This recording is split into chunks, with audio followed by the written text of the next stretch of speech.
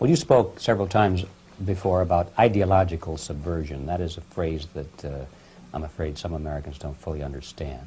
When the Soviets used the phrase ideological subversion, what do they mean by it? Ideological subversion is the process which is legitimate, overt, and open. You can see it with your own eyes. All you have to do, all American mass media has to do, is to unplug their bananas from their ears, open up their eyes, and they can see it. There is no mystery. There is nothing to do with espionage. I know that espionage intelligence gathering looks more romantic. It sells more deodorants through the advertising, probably. That's why your Hollywood producers are so crazy about James Bond type of thrillers. But in reality, the main emphasis of the KGB is not in the area of intelligence at all. According to my opinion and opinion of many defectors of my caliber, only about 15% of time, money, and manpower is spent on espionage as such. The other 85% is a slow process which we call either ideological subversion or active measures, активные мероприятия in the language of the KGB, or psychological warfare. What it basically means is to change the perception of reality of every American to such an extent that despite of the abundance of information, no one is able to come to sensible conclusions in the interests of defending themselves, their families, their community, and their country. It's a great brainwashing process which goes very slow, and it's divided in 4 basic stages. The first one being demoralization. It takes from 15 to 20 years to demoralize a nation. Why that many years? Because this is the minimum number of years which requires to educate one generation of students in the country of your enemy, exposed to the ideology of the enemy. In other words, Marxism-Leninism ideology is being pumped into the soft heads of at least 3 generations of American students without being challenged or counterbalanced by the basic values of Americanism, American patriotism. The result you can see. Most of the people who graduated in the 60s, dropouts or half-baked intellectuals, are now occupying the positions of power in the government, civil service, business, mass media, educational system. You are stuck with them. You cannot get rid of them. They are contaminated. They are programmed to think and react to certain stimuli in a certain pattern. You cannot change their mind, even if you expose them to authentic information, even if you prove that white is white and black is black, you still cannot change the basic perception and the logic of behavior. In other words, these people, the process of demoralization is complete and irreversible.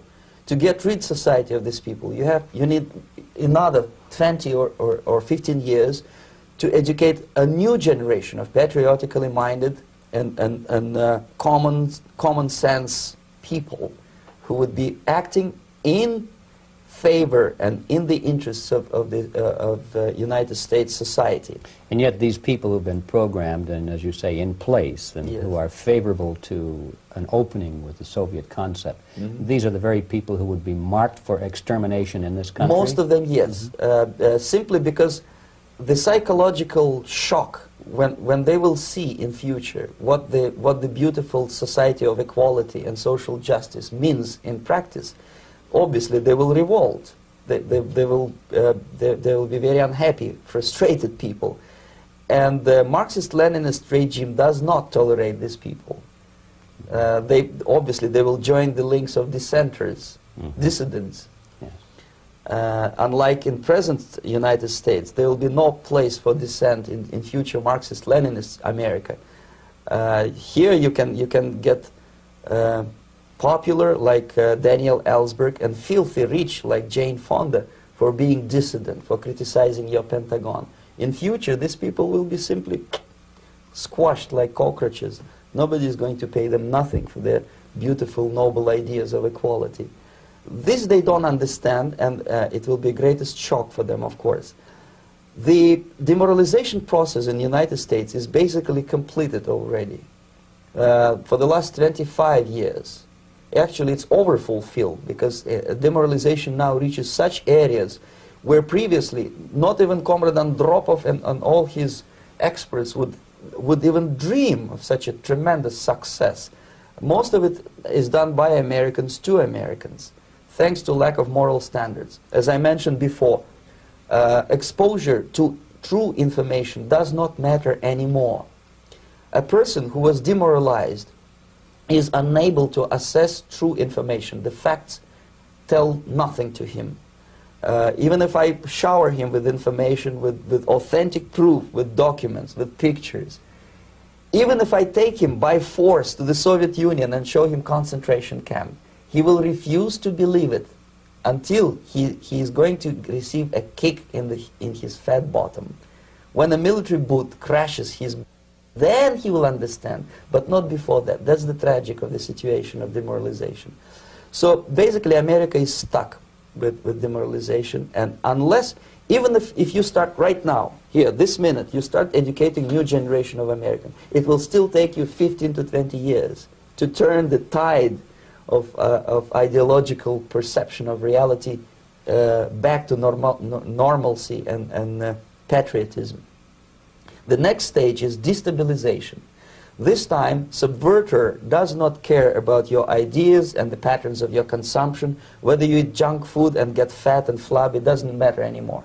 This time, and it takes only from 2 to 5 years to destabilize a nation, what matters is essentials: economy, foreign relations, defense systems. And you can see it quite clearly that in some areas, in such sensitive areas as defense and economy, the influence of Marxist-Leninist ideas in the United States is absolutely fantastic. I could never believe it 14 years ago when I landed in this part of the world, that the process will go that fast. The next stage, of course, is crisis. It may take only up to 6 weeks to bring a country to the verge of crisis. You can see it in Central America now. And after crisis, with a violent change of power, structure, and economy, you have so-called the period of normalization. It may last indefinitely. Normalization is a cynical expression borrowed from Soviet propaganda. When the Soviet tanks moved into Czechoslovakia in '68, Comrade Brezhnev said, "Now the situation in brotherly Czechoslovakia is normalized." This is what will happen in the United States if you allow all these schmucks to bring the country to crisis, to promise people all kind of goodies and the paradise on earth, to destabilize your economy, to eliminate the principle of free market competition, and to put a big brother government in Washington, D.C., with benevolent dictators like Walter Mondale, who will promise lots of things, never mind whether the promises are fulfillable or not. He will go to Moscow to kiss the bottoms of new generation of Soviet assassins. Never mind. He will create false illusions that the situation is under control. Situation is not under control. Situation is disgustingly out of control. Most of the American politicians, media, and educational system trains another generation of people who think they are living at a peacetime. False. The United States is in the state of war, undeclared total war against the basic principles and the foundations of this system. And the initiator of this war is not Comrade Andropov, of course. It's the system. However ridiculous it may sound, the world communist system, or the world communist conspiracy, whether I scare some people or not, I don't give a hoot. If you are not scared by now, nothing can scare you. But you don't have to be paranoid about it. What actually happens now, that unlike myself, you have literally several years to live on unless the United States wake up. The time bomb is ticking. With every second, the disaster is coming closer and closer. Unlike myself, you will have nowhere to defect to, unless you want to live in Antarctica with penguins. This is it. This is the last country of freedom and possibility. Okay, so what do we do? What is your recommendation to the American people? Well, the immediate thing that comes to my mind is, of course, There must be a very strong national effort to educate people in the spirit of real patriotism, number one. Number two, to explain them the real danger of socialist, communist, whatever, welfare state, big brother government. If people will fail to grasp the impending danger of that development, nothing ever can help United States. You may kiss goodbye to your freedom, including freedoms to homosexuals, to prison inmate. All this freedom will vanish, evaporate in 5 seconds, including your precious lives. The second thing, the moment at least part of United States population is convinced that the danger is real, they have to force their government. And I'm not talking about sending letters, signing petitions, and all this beautiful, noble activity. I'm talking about forcing United States government to stop aiding communism. Because there is no other problem more burning and urgent than to stop the Soviet military-industrial complex from destroying whatever is left of the free world. And it is very easy to do. No credits, no technology, no money, no political or diplomatic recognition, and of course no such idiocy as grain deals to USSR. The Soviet people, 270 million of Soviets, will be eternally thankful to you if you stop aiding a bunch of murderers who sit now in Kremlin and whom President Reagan respectfully calls government. They do not govern anything, least of all such complexity as the Soviet economy.